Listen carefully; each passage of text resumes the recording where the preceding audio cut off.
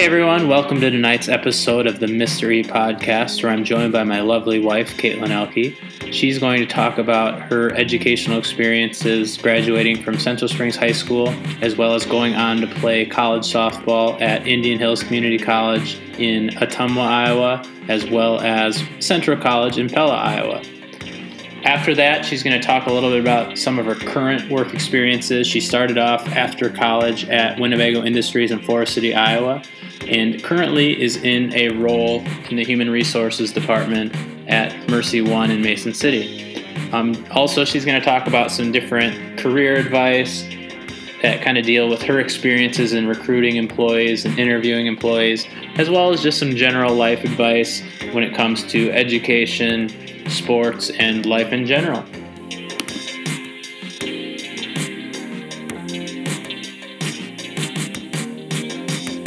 Hey everyone, tonight I'm here with my lovely wife, Kaitlyn Ehlke. How are you doing tonight, Kaitlyn?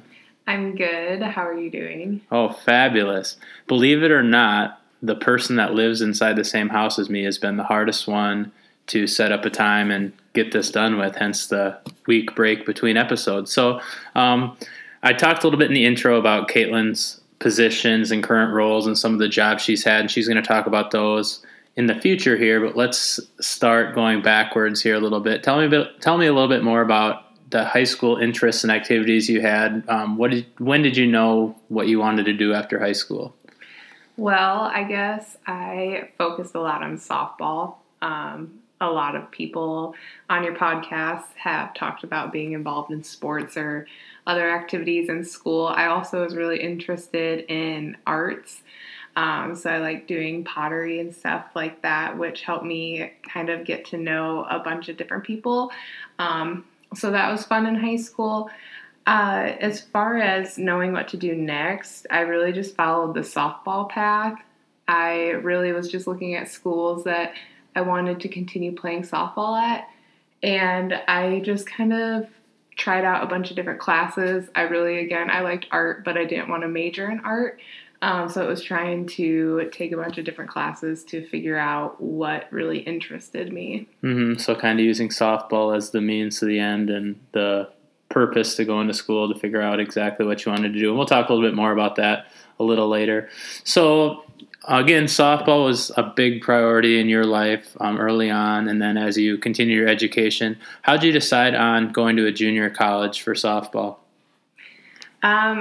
Honestly, my dad was really involved in helping me get a list of different schools to look at, and we decided on a junior college because I wanted to explore the opportunity for a smaller numbered school, if that makes sense. So I came from Central Springs, not very big class sizes like Northwood.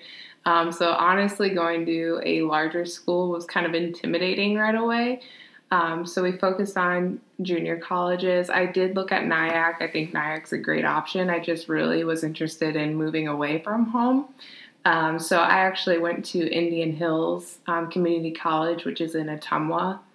And that was pretty cool because we had class only Monday through Thursday. So it was 3-day weekends, which was kind of nice coming out of high school and moving into college and having that as your class schedule.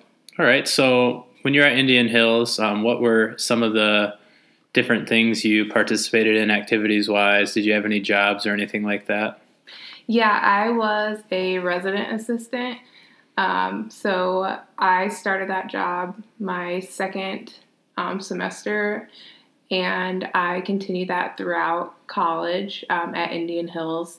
I did some work in a teacher assistant. I did some of that, but most of my working came from being an RA, and a lot of my other free time was tied up with softball. So as you talked about, or as you will talk about a little later, you ended up majoring in psychology and are working in the human resources side of things. Did anything at Indian Hills kind of push you in that direction, or is that something that came later on down the line? Yeah, I took a class, the psychology. It was a marriage counseling class, which is kind of funny. But I took that class, and it was really interesting. And that honestly was a class that I enjoyed the most, and I retained the most information out of it without really trying. And so I really focused on that moving into my education path. All right. So talked a little bit about your 2 years at Indian Hills. Obviously, there's the softball side of things. We'll talk a little bit more of that maybe when we talk about your next stop along the way. Yeah, I think that junior colleges are a really good opportunity for students to not have to pay a lot for school because they tend to cost less. So I think it's a good starting point too. And like I said earlier, you don't have to stay locally to go to a junior college if you really do want to get out of the area too. Yeah, I think a lot of times people associate junior college with NIAC, and obviously NIAC's a good choice if you're saving money with the living at home type thing, but there are also some cheaper options like Indian Hills, like a DMAC, et cetera, all kinds of them throughout the state where if you want to get away a little bit, the tuition is going to be a lot cheaper. Obviously, the room and board part is the thing that's going to maybe cost a little more, but again, you Worth County folk are going to have that added benefit of the WCDA scholarship, and you actually, obviously, growing up in Worth County, got to benefit from that too, so another thing to help waive a little bit of the cost and offset a little bit of the cost of college. So at what point did you decide where your next step was going to be after Indian Hills? Was there ever a point where you didn't maybe want to continue your softball career, or was that something that you knew in the back of your mind you were always going to do? So for some reason, this quote's popping up when I was in high school. I said to someone that I wanted to play softball till I was a little old granny. So pursuing softball was always in the back of my mind. Honestly, it was still just softball focused at this point, not career driven. But in doing that, I learned a lot about myself. You're faced with a lot of adversity in sports, which plays into the adult world, I guess. And so when I was deciding what to do next after Indian Hills, it was kind of back to square one because I had no clue where I was going to go. I wanted to go out of state, didn't really know what opportunities to pursue. And it was kind of like one of those situations where it's not what you know, it's who you know. And I connected with an old teammate who talked me into coming to Central College. She told me about all of the benefits to going there and the softball team. And so I explored Central College in Pella, and I ended up going there to finish out my softball career and education. Okay. So obviously 4 years being a student athlete adds a whole new level of time commitment. That you talked a little bit about a job when you were at Indian Hills. What are some of the biggest challenges you saw as being a student athlete while you were in college? I know this has been talked about in a couple of the other podcasts, but it was time management. So Indian Hills, we didn't have as intensive a schedule as far as academics or softball. But when I went to Central, we had, practice at 5 a.m. that we had to start. And then we had lifting and we had class in between. And then we had running afterwards. And then we had practice again. And then maintaining friendships and relationships in between all of that and getting your homework done. So it was hard. I did struggle adjusting to that. Definitely in the first few months of Central because I was coming in at a junior level and everyone at Central for the most part had 2 years to adjust to that type of education and balance. And so it was reevaluating what I needed to focus my priorities on. So that was a huge adjustment into the Central world. Yeah, for those of you who aren't familiar, Central College is in Pella, Iowa. It's it is in the same conference as Wartburg. So if you're more familiar with Wartburg, it'd be very similar to that.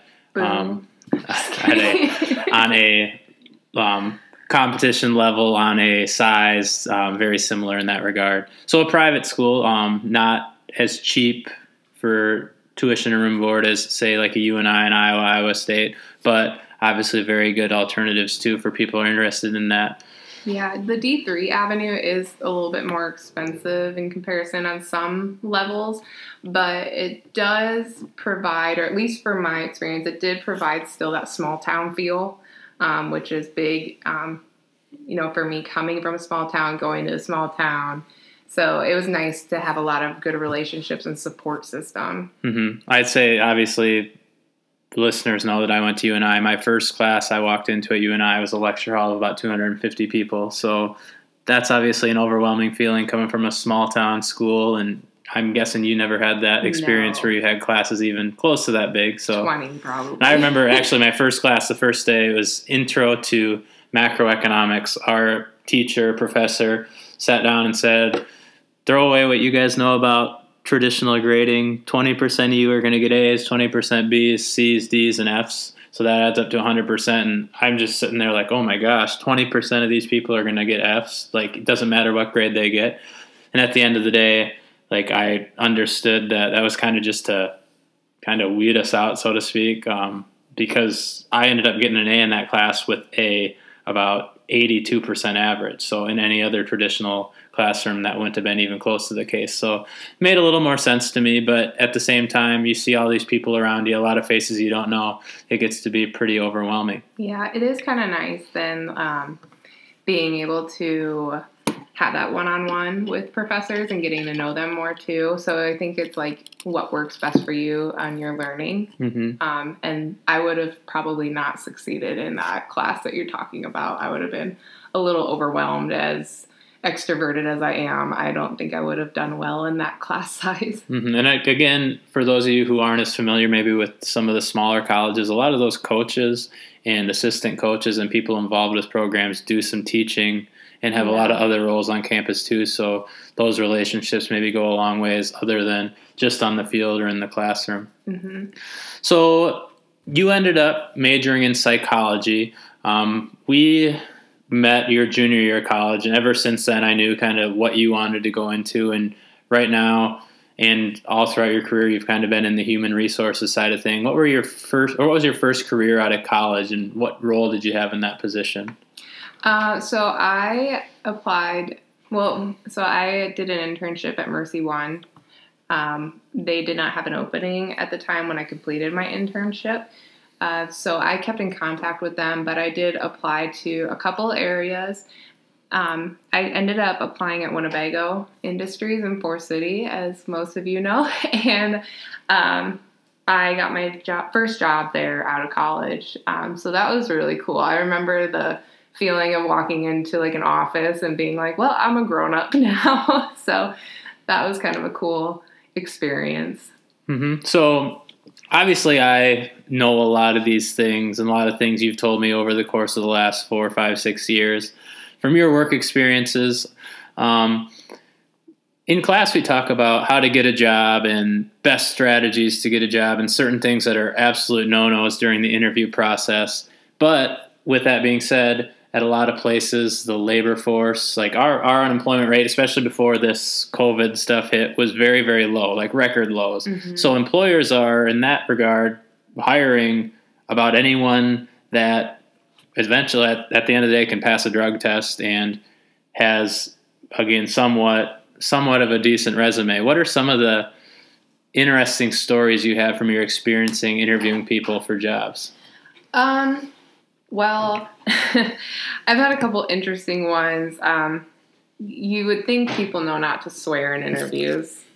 I've been sworn at and called naughty things. I've had people just casually swear like they're talking to a buddy at the bar. So, not an appropriate time to use that language. One of my favorite stories, I guess, was it was a person that I was interviewing that was probably out of high school, and they were nervous. You could tell they weren't quite comfortable in an interview situation, and I understand that, but it was so funny because we were in the middle of the interview and their phone started ringing, which, as we recommend, either don't bring your phone into an interview, or if you do, turn it off or make sure it's on silent. And you especially want to make sure it's on silent if your ringtone is, I think, what's the guy's from South Park's name? The larger guy. Cartman, yeah. Cartman's laughing, and then he's tooting. That's his ringtone. Tooting. Interesting way to put it. Okay, well, it's the parent vocabulary coming right. out. But, I appreciate it. So that's his ringtone, and he got so red, and I was trying so hard not to laugh because that's pretty funny, but not a great thing to happen during an interview. I've also been awkwardly hit on in an interview. Shouldn't do that. And definitely don't lie in an interview about small things because it's pretty easy to figure out when people are lying in interviews. Believe it or not, people fact check, and the things that are on your resume, they will probably look back on. So here's the real question. Did any of those people get the jobs? No, I was kind of a tough cookie. My boss told me that I was kind of tough on actually hiring some people because there were some other reasons that people didn't get the job. I think the person whose phone rang did get the job because that was a pretty minor thing, but the person who was lying or swearing inappropriately, they had some other, as we call it, red flags on their resume or application in their interview that we decided not to hire them. Yeah, so again, we've talked about a lot of this stuff in class, but our unit that we would do on careers and stuff like that got cut short because of school being canceled, so we didn't get to go into as much detail. You being in HR, what are some of the things that, like, let's say I'm applying for a job, I'm going through the interview process, what are some things that I should be aware of that are reasons maybe an employer can't not hire me for? Like, what are some things that they can't discriminate against when it comes to hiring? Oh, like protected. Yeah. So if I have certain characters, like for example, you can't hire me because of my gender, or not hire me because of my gender. What are some other things that are less obvious than that? Gender, race, creed, so your religion, beliefs. Gosh, I'm drawing a blank on these. I know these usually like the back of my hand, but so anything that's really personal, I guess I'll say, instead of listing off everything. So I'm trying to think of an example I can use that's not too specific. But if somebody were to, so let's say I'm applying to a job that you're helping somebody hire, and you're telling them, hey, I know this person, she's a mom, a young mom, and I think she'd be a really good fit for your job. Technically, that person who's hiring me should not clearly know that I'm a female. They shouldn't know that I have a kid because we all make stereotypes, either intentionally or not intentionally, that could impact your hiring. So in the industrial world, that can be a problem. So if I was getting hired for a position on a manufacturing line, sometimes people are less likely to hire females because they think that they're less physically strong than males. And same with like people having kids. Sometimes people think if you have a kid, you're going to call in sick. You're going to call in because your kid gets sick. You're not going to have daycare. So people are less likely to hire people in those situations. And so in HR, our kind of responsibility is to help people not think that way or help people recognize that they're thinking that way and help them to put those opinions or thoughts aside and really get down to their skill sets. Mm-hmm. Yeah, at the end of the day, it's only fair that every single person is hired based on their ability to do a specific job, not necessarily by who you know or what other characteristics you have about you, but just specifically how you can do your jobs. Mm-hmm. What other tips do you have for people when it comes to the job hunt process? Would that be writing resumes? Would it be applying? Would it be interviewing? I think that it's good to start by looking on Indeed, obviously. Even now, when I'm talking to high school students about their careers, I'm telling them if they're interested in a medical career or anything at the hospital. I am working at the hospital right now. So at the hospital, we are 24/7 operation. So we have people that are working in maintenance. We have cooks. We have obviously doctors and nurses, but there's a lot of other positions. So I tell students to go online and look at what the position qualifications are. So if something spikes your interest, like a surgical tech, if we have a surgical tech position open, which is somebody who hands tools to someone in surgery, we're going to tell you in the job posting online what type of education you need, how many years of experience, and everything that you need to know to start going down that career path. So I think that's a good starting point. And then when you're building your resume, bullet points help instead of full sentences. Just keep your resume something that somebody can look at quickly. Make the important things stand out because, again, you're selling yourself, and this is your first chance to do that. Going back to your suggestion, things have definitely changed since the times where help wanted signs are posted on the doorway of a business. When Kaitlyn referenced Indeed, she means Indeed.com. So there's a lot of different websites out there where careers are posted. Social media, a lot of other more non-traditional means compared to maybe 10 or 20 years ago. So use that internet as a resource to find out all those different career opportunities. How about a situation where, like you talked about, for a position, you list the qualifications and someone might not have, say, maybe you need 5 years of experience and they have 4 years of experience. Do you recommend they still apply for those jobs? Yes and no. So I wasn't fully qualified based on the job posting for my first job because I didn't have the experience yet, but I was able to, once I got the interview, I was able to talk about things that I had done that makes me qualified for the position. But if it's like a RN position and it says that you're required to have this education, we legally couldn't hire somebody. There are some exceptions. I would say that job experience, if you're close, that's probably the one I would still apply to. But if it's education-based or certification-wise, I would say you could always still apply, but don't be surprised if they may not be able to move forward with you legally. Yeah, obviously if you're going to apply for a teaching position, but you don't have your teaching license, that's a different story. Yeah. But again, the work experience is one that 1 year work experience at company A might be completely different than 1 year work experience at company B. And a lot of employers, too, when it's not dealing with the licensing and stuff like that, they might prefer to train employees a certain way, too. So if you're working in a trade position, say we hired you for roofing for our company, obviously we have a certain way we do things that are probably very similar to other people, but we prefer that you learn that way as well. So again, a lot of it's going to depend on the company, but going into whatever career you're going into, if you do need licensing or certification and different things as well. What are some things that make employers turn away or shy away from a candidate even before they even get their foot in their door for an interview? Honestly, first impressions are huge, whether it's in person or electronically. So I can speak to our process, I guess, with Mercy One. So if you're going to apply and I'm reviewing your application, if I reach out to you and you don't reply for weeks at a time or you're really hard to get a hold of, that doesn't leave the best impression. Everyone's understanding, but that all kind of starts off on a bad foot. So that could be a bad impression.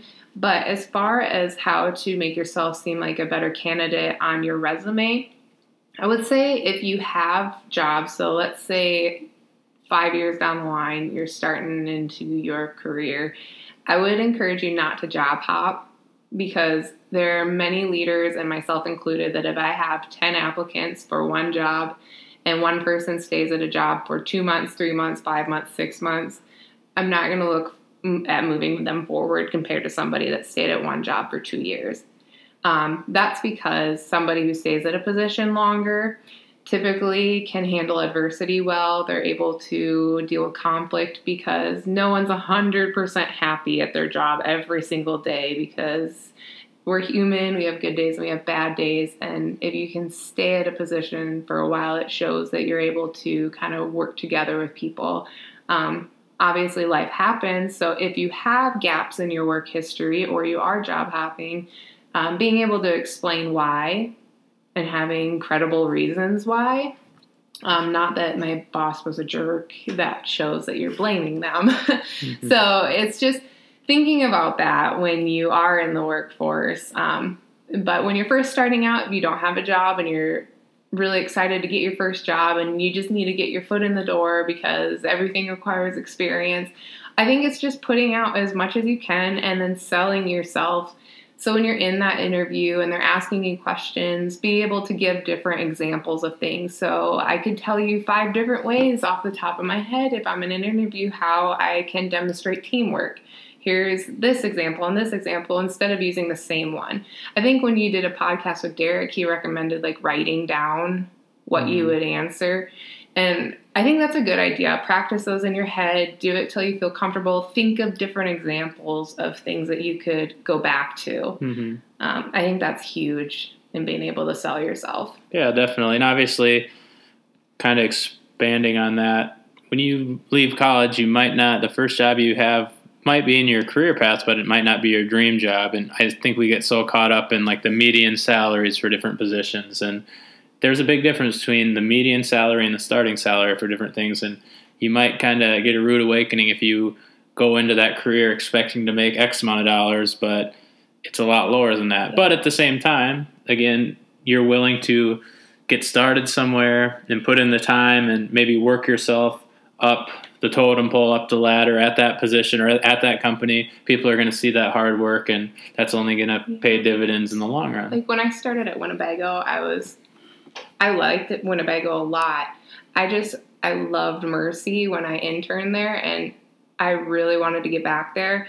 But I didn't plan on leaving Winnebago when I accepted that job. I built my professionalism. I learned so much because I was asking questions, willing to learn, and that really helped me get in a position where I could apply and accept a job at Mercy One when that opportunity came. And so that was really nice to have that. And, a lot of jobs moving forward in the future that they talk about too are not going to always require college education. So if you're coming out of high school and you're trying to get a job, if it may require a certificate, which some places like I think Hinkle, they have a program set up, which is great, that you can get on-the-job training. You can go to NIAC through their company, and then you get certified. And so there's lots of ways that you can really make yourself seem like a qualified candidate, even if you're lacking that experience. You just really need to start in high school if you're looking to go into the workforce right away, or in college, and try to be coachable, try to take teachers seriously, look people in the eye, make eye contact, treat every day like it's an interview. Like I got that advice recently from someone. That's how you make impressions on people. You can always learn something from somebody. Definitely. And obviously those people who are watching aren't just like, it's very, very easy to be positive when things are going well, but they're also paying attention when things are maybe not going so great. You're having a rough day, your company's not doing so hot. It's definitely, again, it's a 24/7 thing that people are aware of. And one thing I talked about a little bit earlier too, the career fair side of things. I know at UNI, they had career fairs a couple times each year, and we had to go for a few classes for requirements, and I kind of thought of it as, oh my gosh, this is just another check I have to check off the list here. But if I would go back and tell myself something to really seize those moments, I know as a teacher, like you kind of know exactly where you're going to end up in terms of what job and what role you're going to have.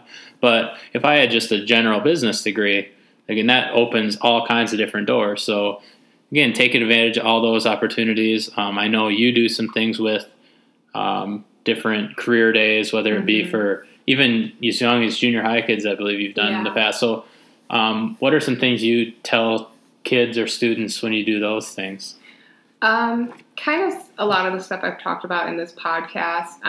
I will say if you're ever in that situation, as a presenter or observing or going to it for school, be engaged with the presenter. I am so sad to go to those and have so much stuff to tell everyone, and then people are on their phones or they're talking to their friends. And that right there is not leaving a good impression with myself if I were to hire you or if you were to apply. But when I go to those, I just tell people essentially the same thing, take advantage of opportunities, go online, look, ask questions. I had no idea half the jobs that were at Winnebago, or half the jobs that were at the hospital until I started working there. I didn't even know what a phlebotomist was until I started working at Mercy One. I couldn't even pronounce it. What is it? It's someone who draws blood. So they have people hired specifically to do that role. So there's so many different career paths, and Mercy One and lots of other places, but I can just speak to that because I know it. They pay for education. Like, you don't have to have an education to get into a position there. If you want to grow and you want to learn, you can get there. So whatever you're feeling after high school, you can find a career, and you can definitely find a career in North Iowa. There's plenty of opportunities in North Iowa. You just have to take the opportunities that are given and make the best of it. Definitely. So obviously, again, stuff we've talked about, there's a lot of different options. I promise you that 90% of your teachers, like, the expectation isn't that you have to go to a 4-year college, otherwise you're a failure. There's so many opportunities out there, whether it be going to a junior college for a year to getting a trade certificate, whether it be having your current employer pay for your college or for your education. I know there are employers in Northwood that are more than willing to pay for people's education just to keep them working with their organization. So to wrap up every podcast, I ask my guest any advice they would give to their high school selves, whether it be freshman, sophomore, whether it be junior, senior. Again, any time along the line, what's some advice you would tell yourself? Oh, there's so many things. I wouldn't change a lot because it made me who I am today, but I would start by telling myself to be nicer to my parents. An underrated aspect there. I think we all maybe have a skewed view of reality on our parents being just out to get us all the time. And obviously you and I both can attest to this. Like, once you kind of put the parent cap on, I know our son's only a year old, but there literally isn't anything you wouldn't do for your kids. And I guarantee for all you out there listening, your parents are thinking the same way. So go ahead. Yeah. And I think I should have asked more questions. Like, I knew I wanted to do softball. I knew I wanted this, but I didn't know what I wanted to do for school. I thought I had to have an answer and stick to it, and that made me nervous. So I think asking people that you're talking to, and I honestly heard about human resources first by asking my aunt in high school, but I didn't continue asking questions on how to take advantage of opportunities. And so I think it would be asking more questions about the career opportunities around North Iowa. Very, very good. Well, thank you very much for taking some time out of your night and being my first in-person guest on my podcast. That was a different dynamic. Appreciate all the insight you gave everybody, and probably have to have you on again soon sometime. Looking forward to it.